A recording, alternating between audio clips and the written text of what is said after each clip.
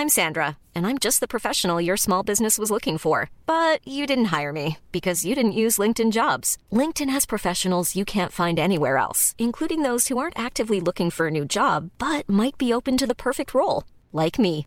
In a given month, over 70% of LinkedIn users don't visit other leading job sites. So if you're not looking on LinkedIn, you'll miss out on great candidates like Sandra. Start hiring professionals like a professional. Post your free job on linkedin.com/people today. A lot can happen in 3 years, like a chatbot may be your new best friend. But what won't change? Needing health insurance. United Healthcare Tri-Term Medical Plans, underwritten by Golden Rule Insurance Company, offer flexible, budget-friendly coverage that lasts nearly 3 years in some states. Learn more at uh1.com. Planning for your next trip?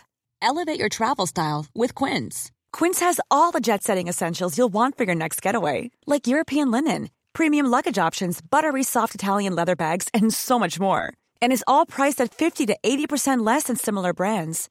Plus, Quince only works with factories that use safe and ethical manufacturing practices. Pack your bags with high-quality essentials you'll be wearing for vacations to come with Quince. Go to quince.com/pack for free shipping and 365-day returns. Hello, guys and girls. The program you are about to hear will be both fun and educational, but it is not a substitute for medical advice. Although we are doctors, we are not your doctors.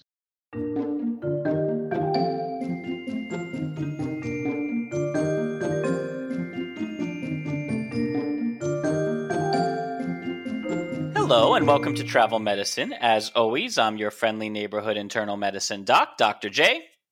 Hey guys, Santosh here, your pediatric infectious disease doc and researcher.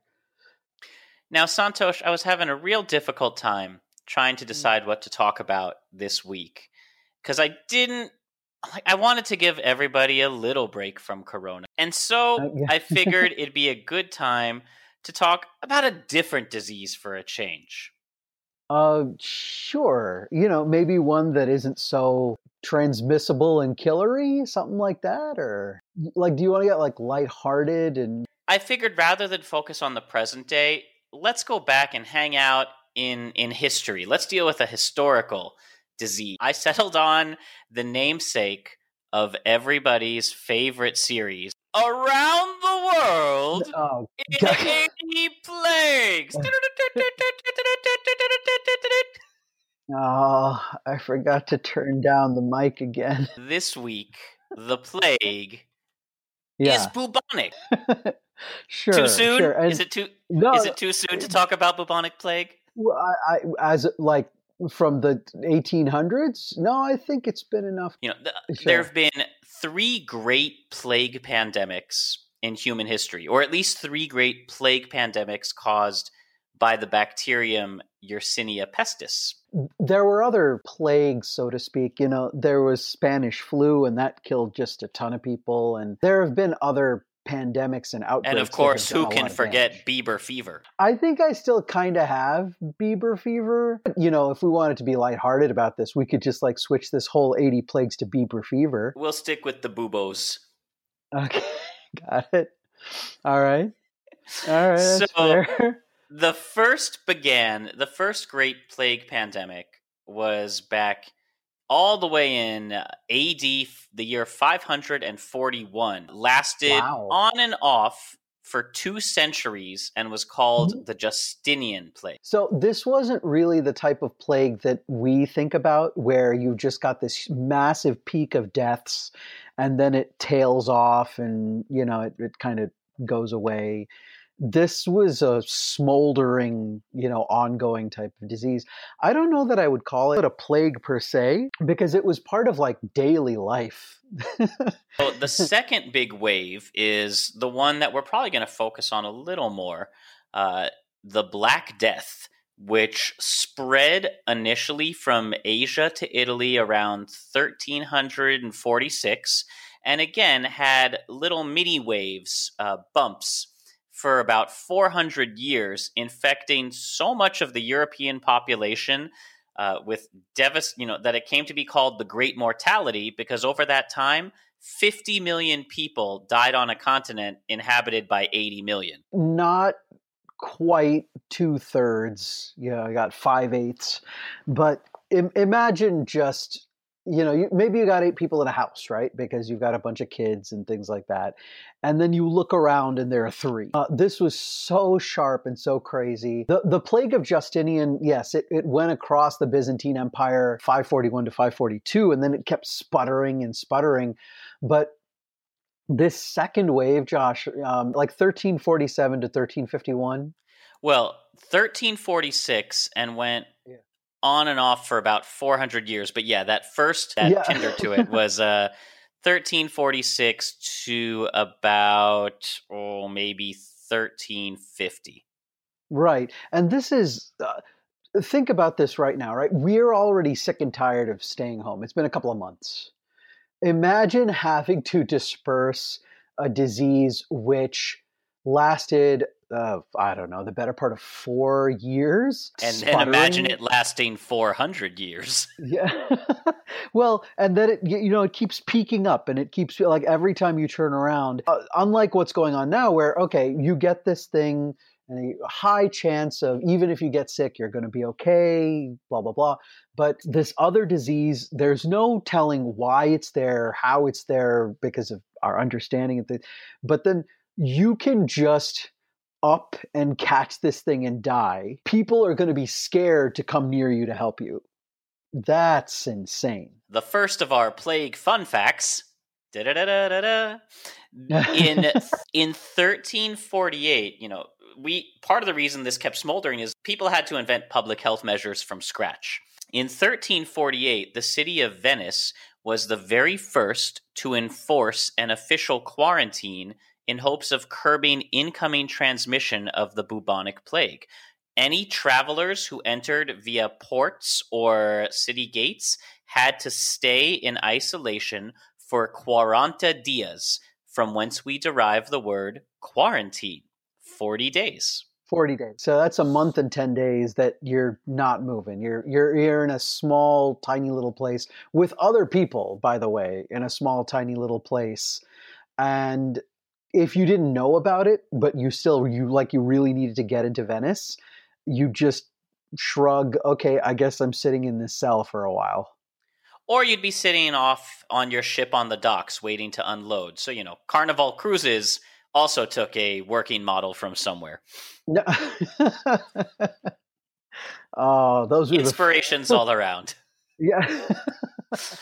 Now, even though a lot of us I know what you're thinking when you hear the Black Plague, you're probably picturing the plague doctor with that big bird-looking mask that does seem like a Venice carnival mask. And those weren't really around in the early 1300s. They weren't even invented, and we'll get to that more. They weren't even invented until the late 1600s. Now, the third wave of the plague pandemic started in 1850s China, and rather than following the path of the Justinian one over to Europe, it actually went back the other direction and spread across Asia with such incredible ferocity that India alone lost 20 million people. One small area of land. It's still, very heavily populated at that time. I want to put this into some kind of a perspective. I don't know how, Josh. We have suffered modern pandemics and plagues, right? People know about H1N1 is the most recent one. We had the SARS scare, a decade ago. We had MERS, which was very local, but it was, that was a local epidemic. I don't know that people can recognize in the times of crowded cities when, we kind of lived on top of each other and really didn't have a very good idea about why things passed around. And we certainly didn't have any antibiotics. And just as you said, we were inventing public health. We were trying to figure out, okay, there's this thing which seems to move through humanity. I'm not sure how, but let's see if we can stop it from moving, I don't know, by touch, by separating people. I don't know, but let's try. And you have all this going on. And so the bacteria, is able to propagate and kill off 50 to 60 to 70% of people in a go. This is already when we had to deal with like everything else. You could still die from like pneumonia or tuberculosis or any one of or like 100 bumping things. into a table and scratching your leg, because antibiotics were not a thing back then. Right. So I don't know in modern times if I'd be able to really put into a scope of what it would be like to live around a time like this where there was a decent chance that you would come down with something that everybody else was getting and that you'd just be wiped out. Well, after this Chinese pandemic in the 1850s, they let the curve, start to simmer down a little. And somewhere around the 1890s, 40 years later, a team of European scientists was sent to Hong Kong to study the epidemic. Only 7 years after that, a French bacteriologist, Alexander Yersin, isolated the bacteria that caused the disease. And in 1897, it was named in his honor Yersinia pestis, the Yersin plague. It's kind of the fear and the desire of all microbiologists that you're going to be like permanently associated with a disease. Just like, yeah, it's like, every time someone talks about you, like they're talking about some horrible thing. I guess that's a legacy of sorts, huh? Yeah, I mean, there's always that would you rather have the disease or the cure named after you? Because one's going to be remembered a lot longer. Yeah, that's But true. only, Like, if it's the Salk vaccine, that's it's so cool. and most people like, Salk what now?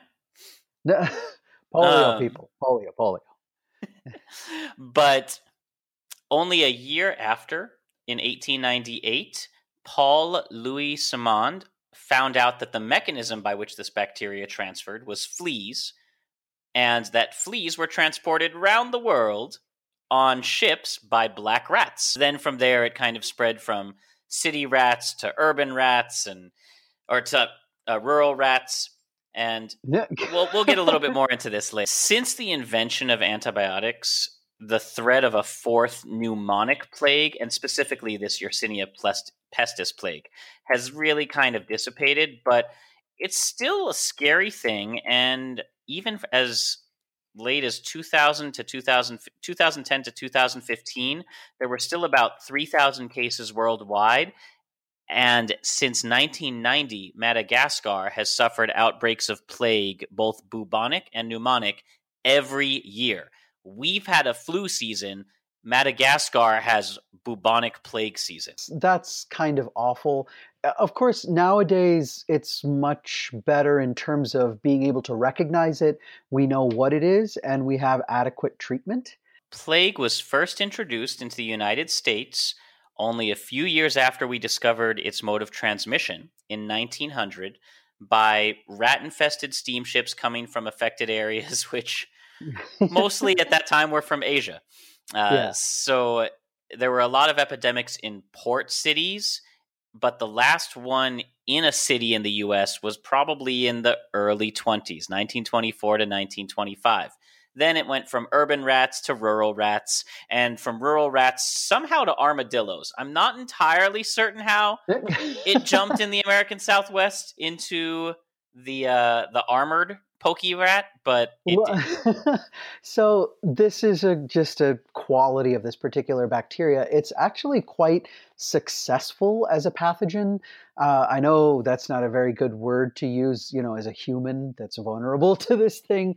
But as an ecologist and as a microbiologist, when we say it's successful, that means that it's able to spread and live in many different types of ways. So this is a zoonotic disease. It's flea-borne transmitted, and it can go from rodent to human. But really, a lot of animals in the family Rodentia, including, and I know Josh will talk about this, coming up, but ground squirrels and groundhogs and, all these kind of things, they can pick this up and harbor plague as well. And then if you have fleas moving between those animals that can bite and transmit the plague, then it will propagate. How oddly specific. Yeah. When it first showed up, And through all those 3 previous plagues, how bad was this disease? Very, very bad. Yeah. As you mentioned, Santos, about 2/3 of people died within about, 3 or 4 days of developing symptoms. Yeah. Just a wipeout rate.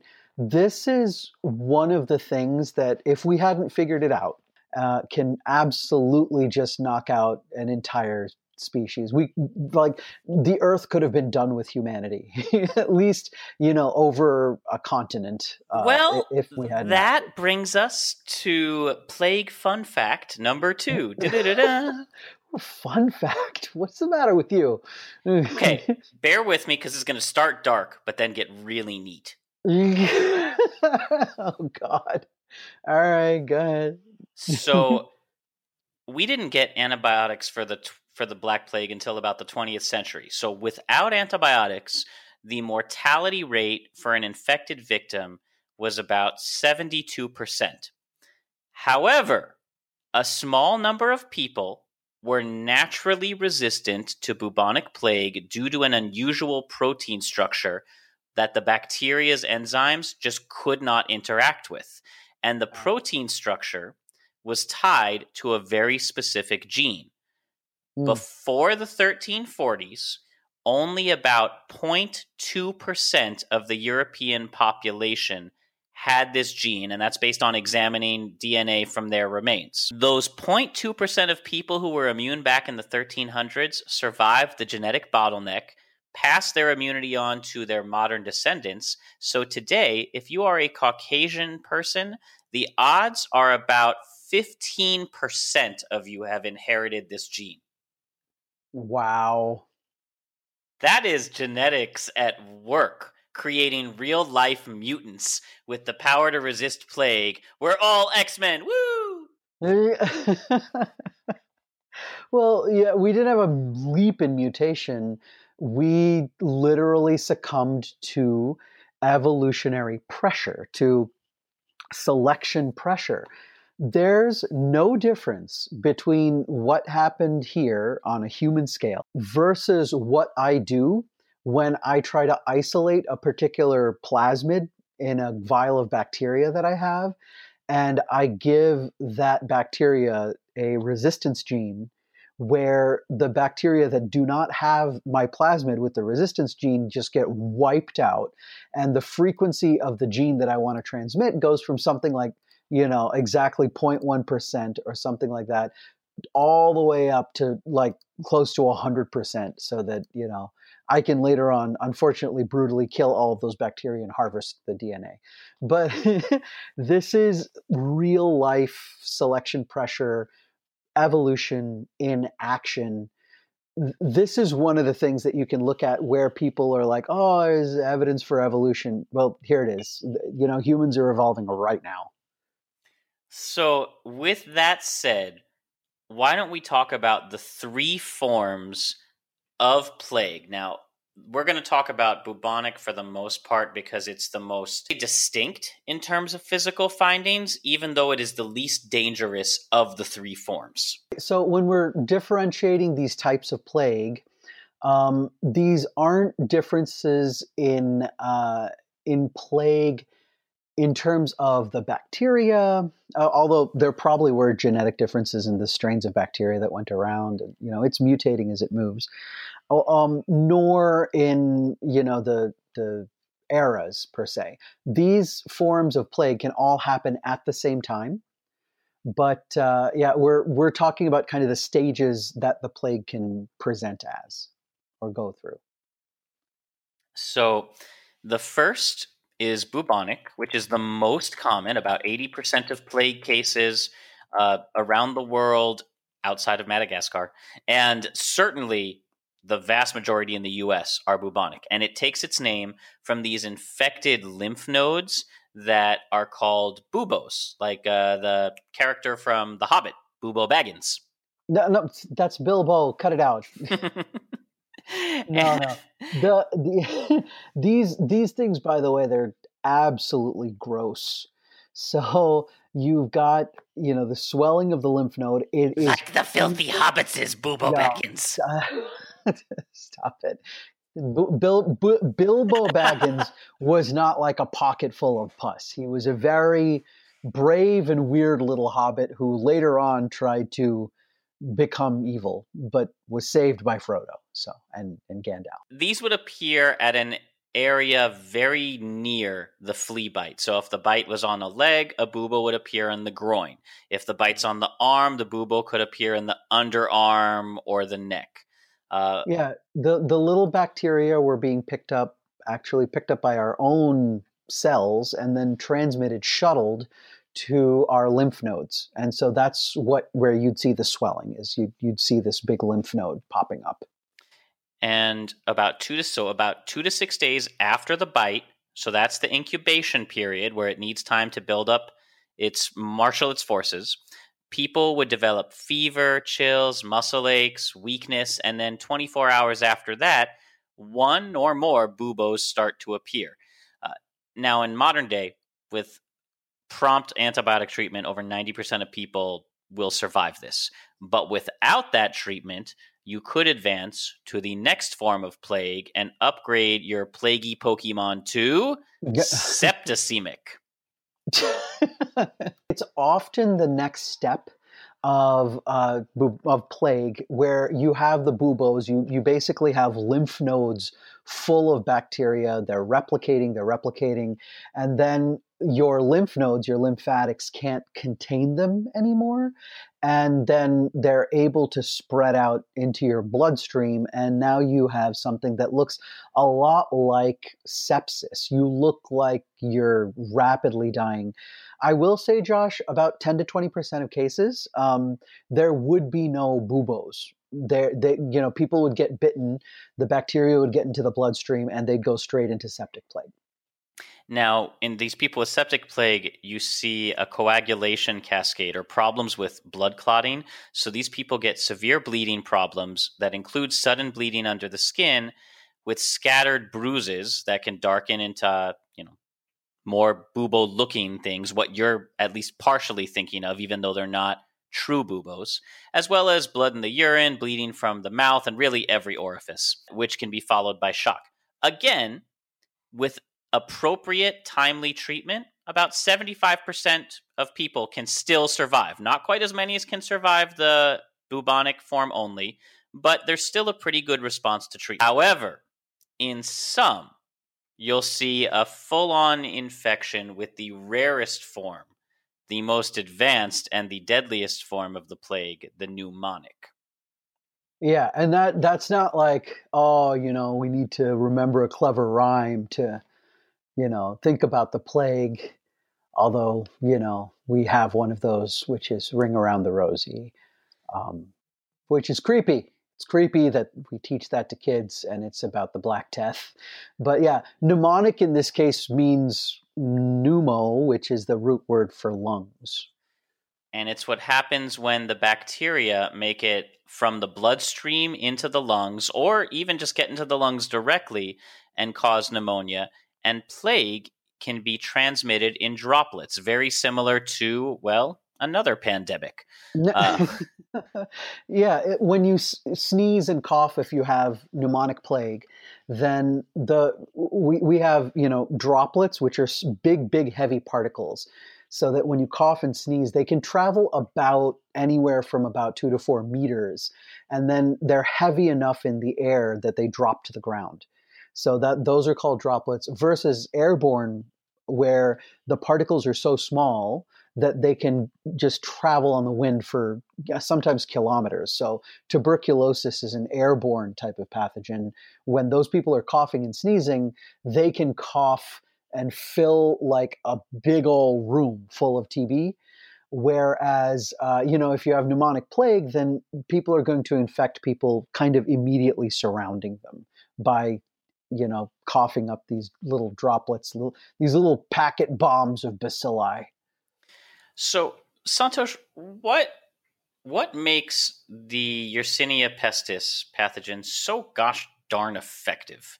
Like, what's its structure? How does it work? All right, I get excited about this stuff. I'm sorry. I know that this thing is a killer, but you have to understand that we're all life on this planet, and we've all we're all descendants and kind of relatives of each other, which means that ultimately every form of life is attempting to propagate. It's trying to reproduce and then move on and survive. And so if you look at it in that way, they're not trying to necessarily quote unquote cause disease. They're just trying to survive. That being said, there's some really cool mechanisms that have come up. So pestis, the one that we're talking about, Josh, the plague, actually came originally from pseudotuberculosis, which is another Yersinia that you and I are familiar with. Causes this thing called, pseudoappendicitis. It's in the gut, right? And it can cause this colitis, which is really awful. So we can actually trace the lineage to pseudotuberculosis. Yersinia pestis grabbed up some unique plasmids, and then it actually shut down the genes that were important for pseudotuberculosis to live in the intestines. So Yersinia pestis, even though it's a descendant of pseudotuberculosis, can't live in the gut anymore. I'm giving this thing a personality, although it doesn't really have a personality. But if it did, it would sound like this. I'm not going to talk like that. If you're a vector-borne bacteria or pathogen, you have to find a way to get on board your vector. In this case, it's the flea. You have to find a way to stick around and propagate somehow in that vector, in that arthropod. And then you should ideally force this arthropod to want to feed. All right. And so we've talked about this, I think, in malaria, where malaria actually messes with the mosquito and makes it more hungry and that kind of a thing. There's a classic mechanism called a blocked flea model, Josh. And what it does is it creates a blockage of the flea in the intestine of the flea. And then the flea can't eat, so it's super hungry. So they aggressively try to feed. Because they can't swallow and get the blood down into their gut, they puke. they throw up the little bacilli, the pestis, into the wound where their blood sucked with every feed attempt. So there is this mechanical transmission where, you got to do this blocked flea kind of thing. This was a classic model that we had. And we still know that even if you don't block up the flea, that the flea will transmit it. It'll go around. It gives it a little flea heartburn, like a, type of thing after it eats. The reflux is triggered by ingestion of blood from rats or guinea pigs, but not mice or gerbils, which is interesting. So Yersinia propagates really well in rodents. If it gets into a human, we are actually an accidental host, okay? Whoops, there goes 2/3 of Europe's population. Well, the issue is here's the biggest problem. The fleas can't draw up as much Yersinia from our blood, okay, as they can from the rat. They don't seem to be able to have that thing where they reflux up, enough Yersinia when they do that. So Yersinia really can't propagate well, if you go fleas between humans. It'll do it okay, but not as well as rats.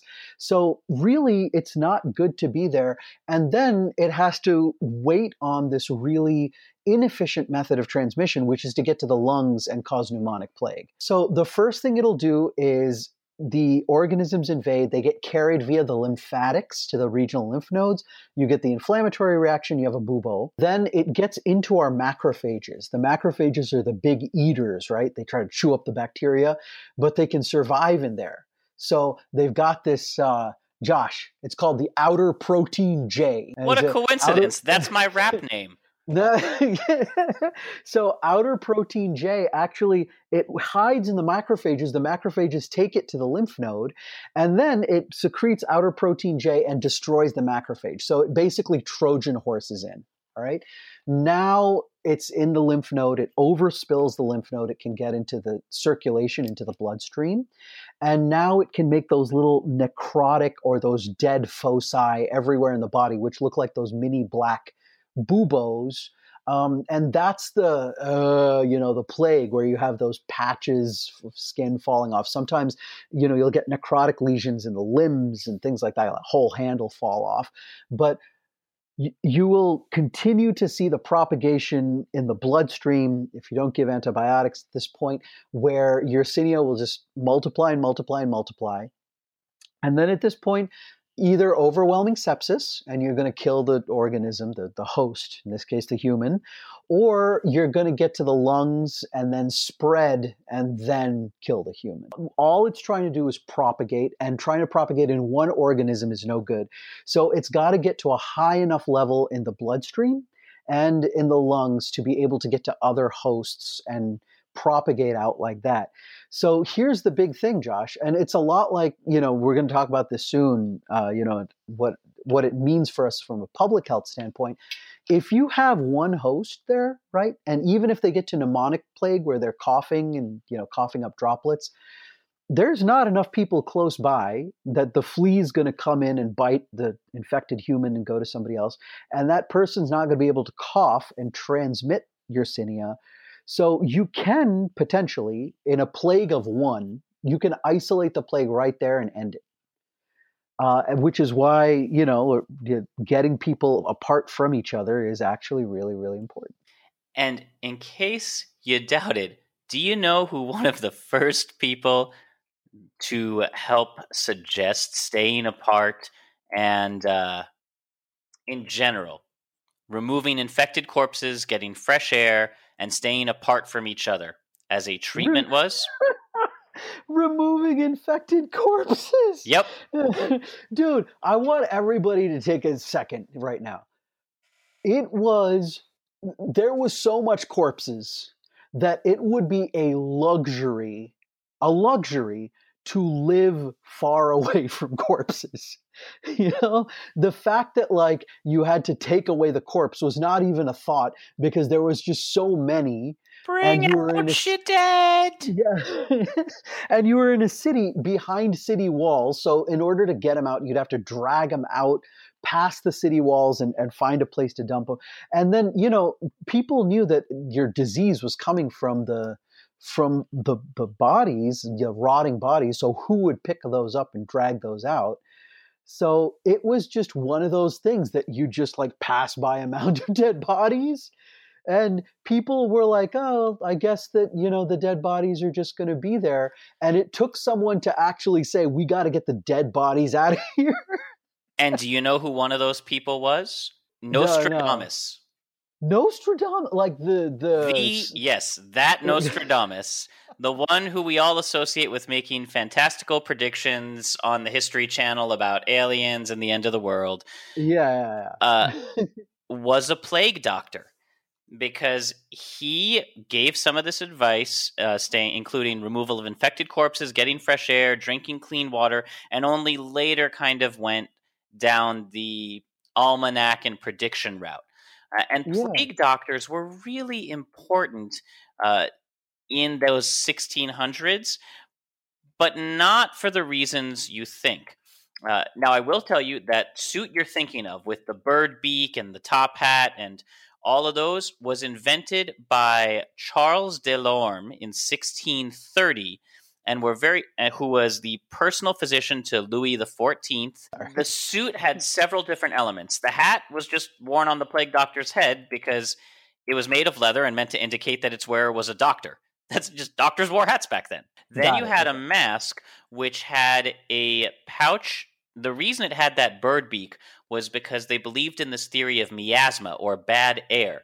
So these were early gas masks where you had a long beak-shaped opening that had two small openings near the front, far from your face, and any miasma or bad air that got in through that would have to be filtered through little oils and perfumes and pouches that would remove all the bad scent. So it was really to just kind of put as much distance between the air and your face, not to intentionally look like a bird. And then, this is, ring around the rosy, right? That's the rash, ring around the rosy, pocket full of posies. If you weren't a doctor and you couldn't afford, or have one of these masks on and carry the sweet smelling stuff stuffed into the beak, you could fill your pocket full of potpourri. And maybe that would keep the bad smell away. Josh, I think this is so cool because, dude, they were so close already to understanding germ theory this idea that it's coming from a microorganism, but they knew it was passable and transmissible from person to person via the air. And if the mask had enough of, if it had some protection against droplet, right? Because here's the other droplet protection. That mask was actually tucked into the suit. The neckline of the overcoat was tucked behind the plague doctor's mask, extended all the way down to the feet, and the whole leather overcoat was coated with suet, which was based on the idea that it would either repel the plague from the doctor or that it kept bodily fluids from sticking to the coat. Now, brilliant. So they were worried about, contact precautions also. They were worried about that, this would come from body fluid. Now, interestingly, I'm almost certain that, if you take a fatty substance and put it over leather and cover every inch of yourself, you're probably going to be protected from the fleas too when you go out. Or delicious. Don't lick the plague suit, Josh. Finally, a wooden cane was carried by many plague doctors, which is a tool to serve a variety of functions that could be to examine a patient without touching them, to indicate to helpers or the family of a victim how and where to move the patient, like over there onto that dead cart, or in defense against the assault of desperate patients. Because most of these, we didn't really have treatments. So what were these plague doctors doing?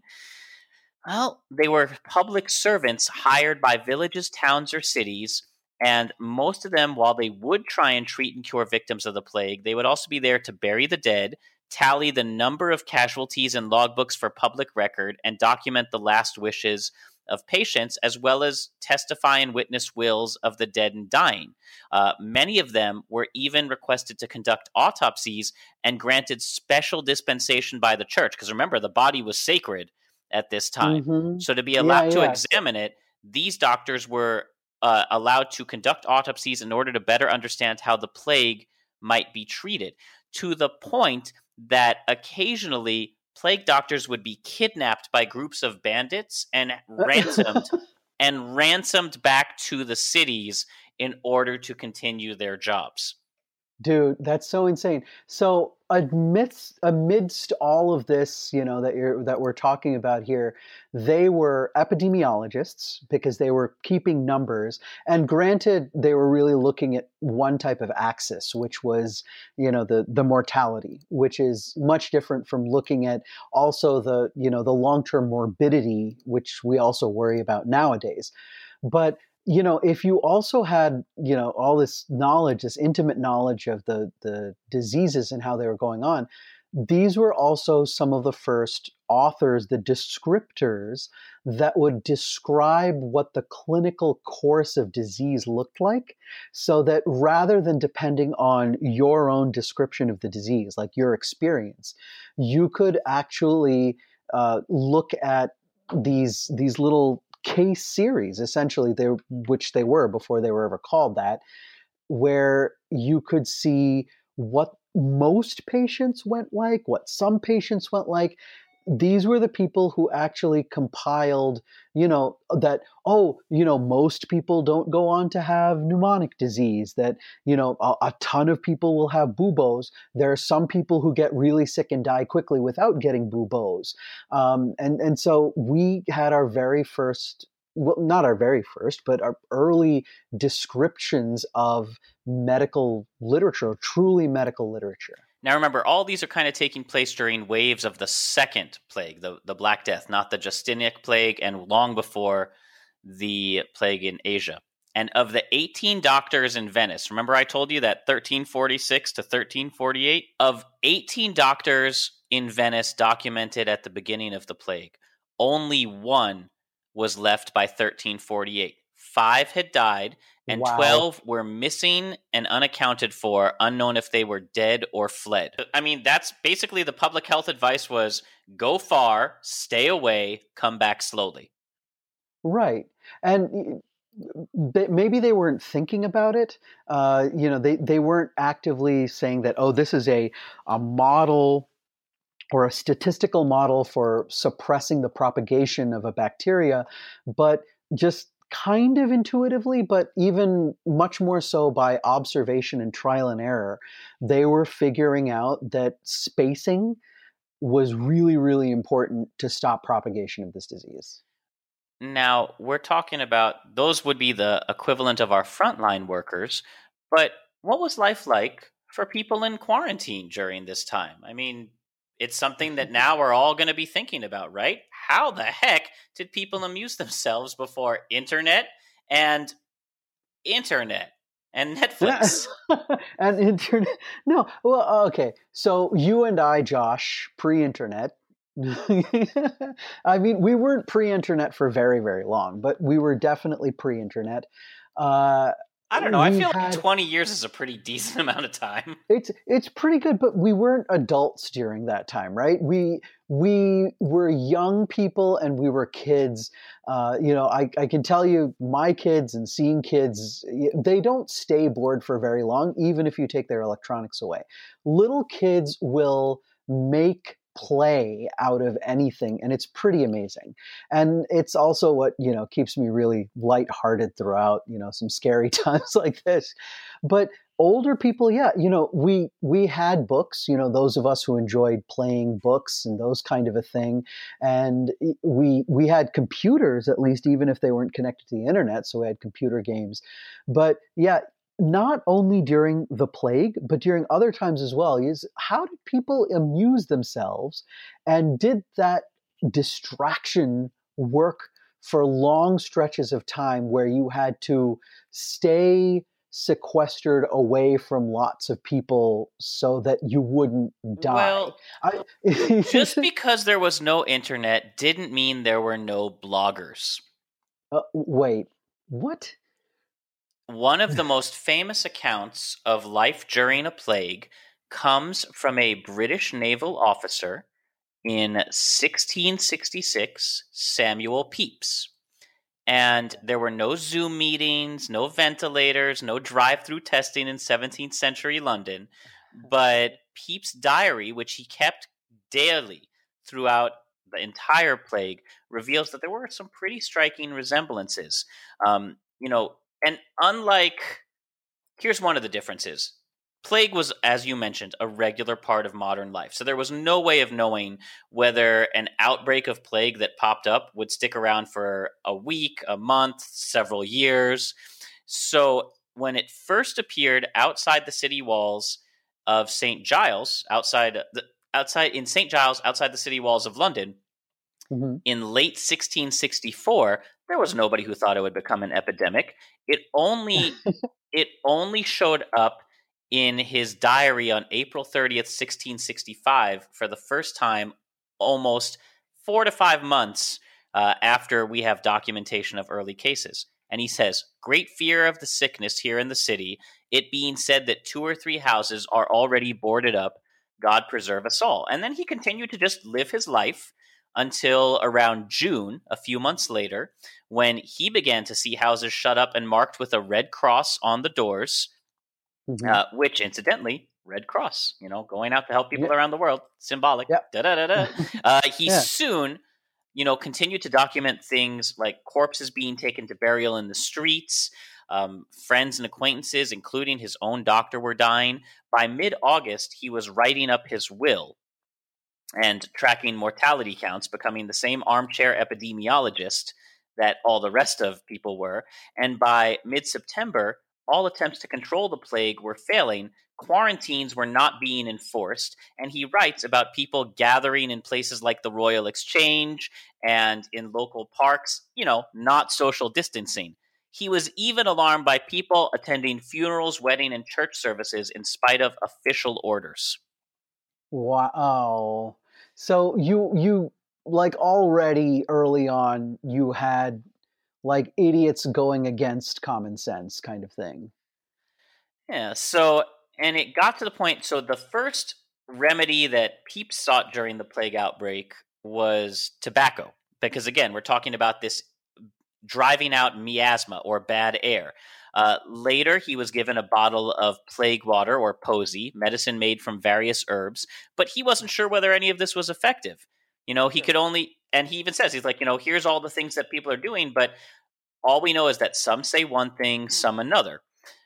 He constantly mentioned he was trying to be in good spirits because the medical theory of the era was if you have an imbalance of your humors, you're going to get sick. So if you get too depressed, you literally might die. Yeah.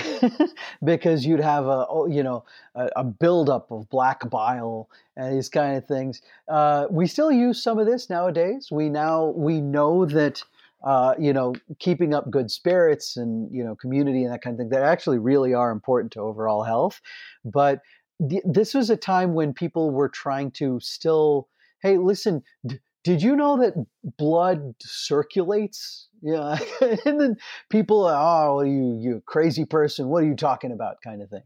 There was, of course, an economic impact. Pepys mentioned in his diary that, he was afraid to go out and buy a wig, which was fashionable at the time, and that he didn't think anyone else would be buying wigs either because nobody knew if the wigs were made from the hair of plague victims that was cheap and readily available and looted from the dead.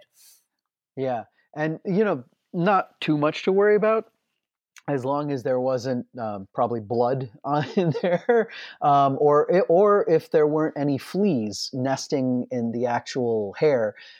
Fleas are, oh God, I friggin' hate fleas. We've got the body louse. Body louse is a scary thing because it can propagate disease as well.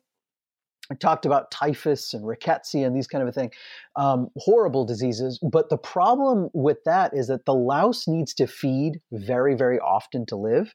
The flea can stick around in things like tall grass or, fake wigs or something for a while and just kind of go dormant until it smells, a host for a while. So you do have to worry. If you're flea-borne illnesses like the plague, you got to really make sure that the vector is gone. So, he was undergoing the same flatten the curve, keep yourself amused, and he was doing it by spending time with his family, writing daily in his journal, musing, kind of going out briefly into the world, limiting his contacts. Of course, like everybody else, he started to get a little bit stir-crazy. So by early October, he writes about breaking the quarantine to visit his mistress without any regard for the danger. Roundabout and next door on every side of me is the plague, but I did not value it, lest I there did with what I could con Ella. Ella is the girl? Yes, I believe, or maybe it's just they switched over into writing in Latin from English. And all of this was because the curve had started to flatten, the first decline in deaths in mid-September. So, Pepys was able to hang out through the whole thing, and you can actually find his entire. It's a really great book to read right now to see how somebody dealt with this, 400 or 500 years ago. Yeah, in a similar situation. So pick it up at your local library. Okay. What is it? Samuel Pepys. The Diary of Samuel Pepys, or Pepys, P-E-P-Y-S. So is it Pepys or Pepys? It's pronounced Pepys. It's spelled Pepys. No, really? Ask a British person, man. I didn't know that. I don't. This is wild. What do you want from me? I throw all this great information at you, and you ask me about pronunciation of a name? I'm sorry. Okay. All right. So, he's a bit eccentric and he's like a little insane, but at the same time, he's kind of innovative and he's thinking of things in the same mindset of what a public health officer or a epidemiologist would be thinking of right now. I want to point out something here that the plague doctors at that time missed, and Pepys missed, even though they had their eyes open, but they were missing this. And it was because good statistical method had not yet entered medical practice. Math at this time was already an integral part, pun intended. It was an integral part of physics, of chemistry. Well, most of math and physics and chemistry were invented during this time. Newton came up with calculus while on quarantine because university was closed. Calculus, like he was bored out of his mind. And So was he like, just invented math. Of course, and we shouldn't forget his homie Leibniz, who likewise, came up with the same thing, over the course of the plague. Very, very integral. But it's an application into medicine, which nowadays is absolutely essential. Statistical method when we're doing clinical medicine or epidemiology, all the way to mathematical modeling when we're talking about how the plague spreads and moves around, this kind of a thing. The one thing they really didn't catch here was this function of exponential growth. The fact that if you're starting to see the growth of something in small numbers, but the rate of doubling or the rate of increase is steep, that you have to be on point really, really, really early on. Otherwise, even before you can blink, that rate of doubling is going to cause so much prevalence that you're going to be way behind, way too far behind to act. And I'm sad to say, Josh, that, even though modern epidemiology and modern statistical method, there's a handful of people that really grasp this well. And these are the people who, when you start to see propagation of something like a modern disease like COVID, and you say, hey, you got to move now. You got to move now while things are small and contained. Unfortunately, this is still a really difficult concept to pass on to the rest of us and make us realize what's going on. And that's because if you do it right, it feels like an overreaction because people don't get it. That's the whole point. Now, and by the way, and this is going to be really important for all of our listeners who are listening in real time during the pandemic, but it goes both ways of the curve, right? So you have to overkill on the front end if you want to suppress things, but if you are too late and you're going through the peak of the curve and the curve is finally coming down, you have to overkill on the tail, on the other side of the curve as well, and really mash down the incidence and the prevalence of disease and morbidity before you start to return to kind of normal activity and that kind of a thing. Now, before I talk very briefly about the social after effects, I'm going to mention one other thing that only briefly came up in Peep's diary, but that I really had to dive into because it was hilarious. Now he didn't think anybody would ever see this diary, so that's probably why it was filled with a lot of descriptions, but it's one of the best records. And honestly, I encourage everybody, go ahead and keep a plague diary. Who knows when it might come in handy to future generations. Keep a plague diary. No. You're absolutely right. It's the reason we know what life was like during that time, because he wrote about modern, mundane data, not the rise and fall of countries, but mundane things like people were worried about wearing wigs because they might come from this. Like, these are the prejudices and concerns of the time. And in fact, one of those things that came up, remember, we said miasma, or a deadly air vapor spreading through, so doctors felt if a patient could dilute the polluted air with something equally potent and smelling, it might reduce the chance of contracting the illness. So doctors stuck with, scented oils and bags of potpourri. Other people would buy a goat and just let it hang in their house and stink up the place. There's too much goat smell. Others took to the practice of farting into a jar and quickly sealing it. Then, if they encountered a exposure to what they felt might be deadly germs, they would quickly open their jar and inhale it. Look it up. Fart jars were used as a conceived treatment for the plague. This ties in, right? Because malaria is bad air. That's what it was. They, way before anybody knew that it was mosquito transmitted, if you went to a certain area where the air, if you went to a mal area along the Mediterranean in Europe, sub-Saharan Africa, this was in the old world, of course, before this disease moved west. But if you went to a place with bad air, you would contract this thing. And, they weren't making the association that like, hey, by the way, there's a shit ton of mosquitoes here and they're buzzing around and that kind of a thing. But I love the thinking, because the idea that like, hey, this is moving around from person to person. It's in the air. It's around even when people aren't around. There are still people who are getting sick. They didn't see the fleas, or they didn't catch the fleas. Flea bites are notoriously not painful, not itchy. So, they were trying to track down where could this possibly be coming from. I'm trying to think of, because there's going to be a time, couple of 100 years in the future, right, where people are like, dude, why didn't they figure out that, blah, blah, blah came from blue, blue, blue? And it's going to be the same exact perspective that, we understand the transmissibility or the movement of something, but we just didn't find that vector because it was, kind of hidden out of sight. Yeah, so from fart jars to, I don't know, suggesting drinking bleach.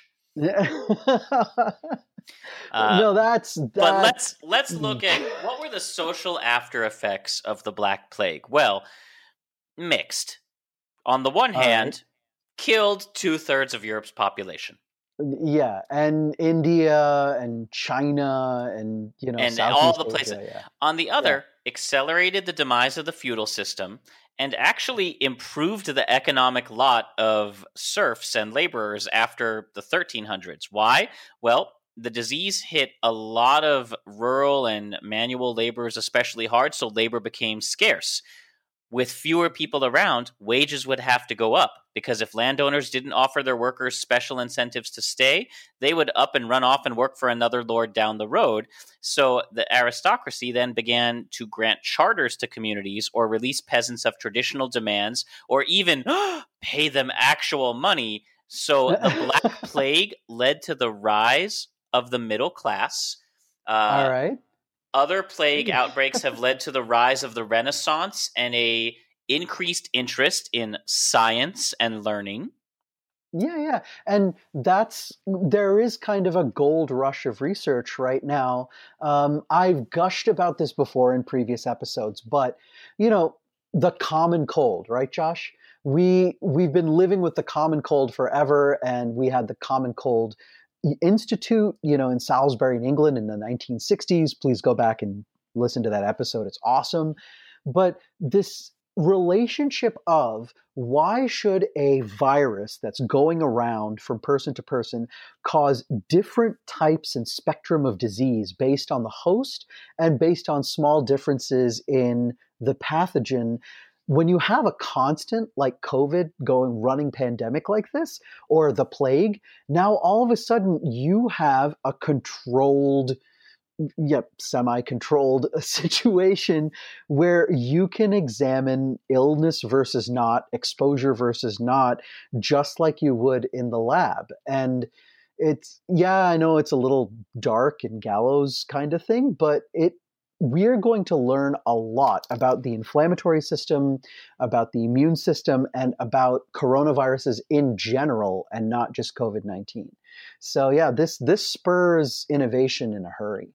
Which is to say that this is an awful plague that nobody wanted, but every time people kind of came together and survived at the end, humanity as a species tended to come up with some pretty impressive advancements. And this was not limited to Europe. It happened in India, where they began developing public health. It happened in Asia, where, we saw the rise of masks that we talked about in previous episodes. So the advancements made in these times of disease were incredibly impressive. And I think that's an excellent place to end this particular episode of Around the World in 80 Plagues. No.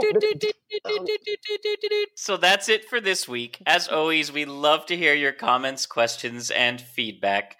You can support us spiritually, emotionally, or financially by following links in the show notes to our Patreon, Twitter, Facebook, and other social media sites. This show is produced by me, along with a lot of help from Dr. Santosh and other friends. Hi. And our theme music is composed by Rachel Ledger. And until next time, as always, stay at home. Yeah. It's just yeah, we can.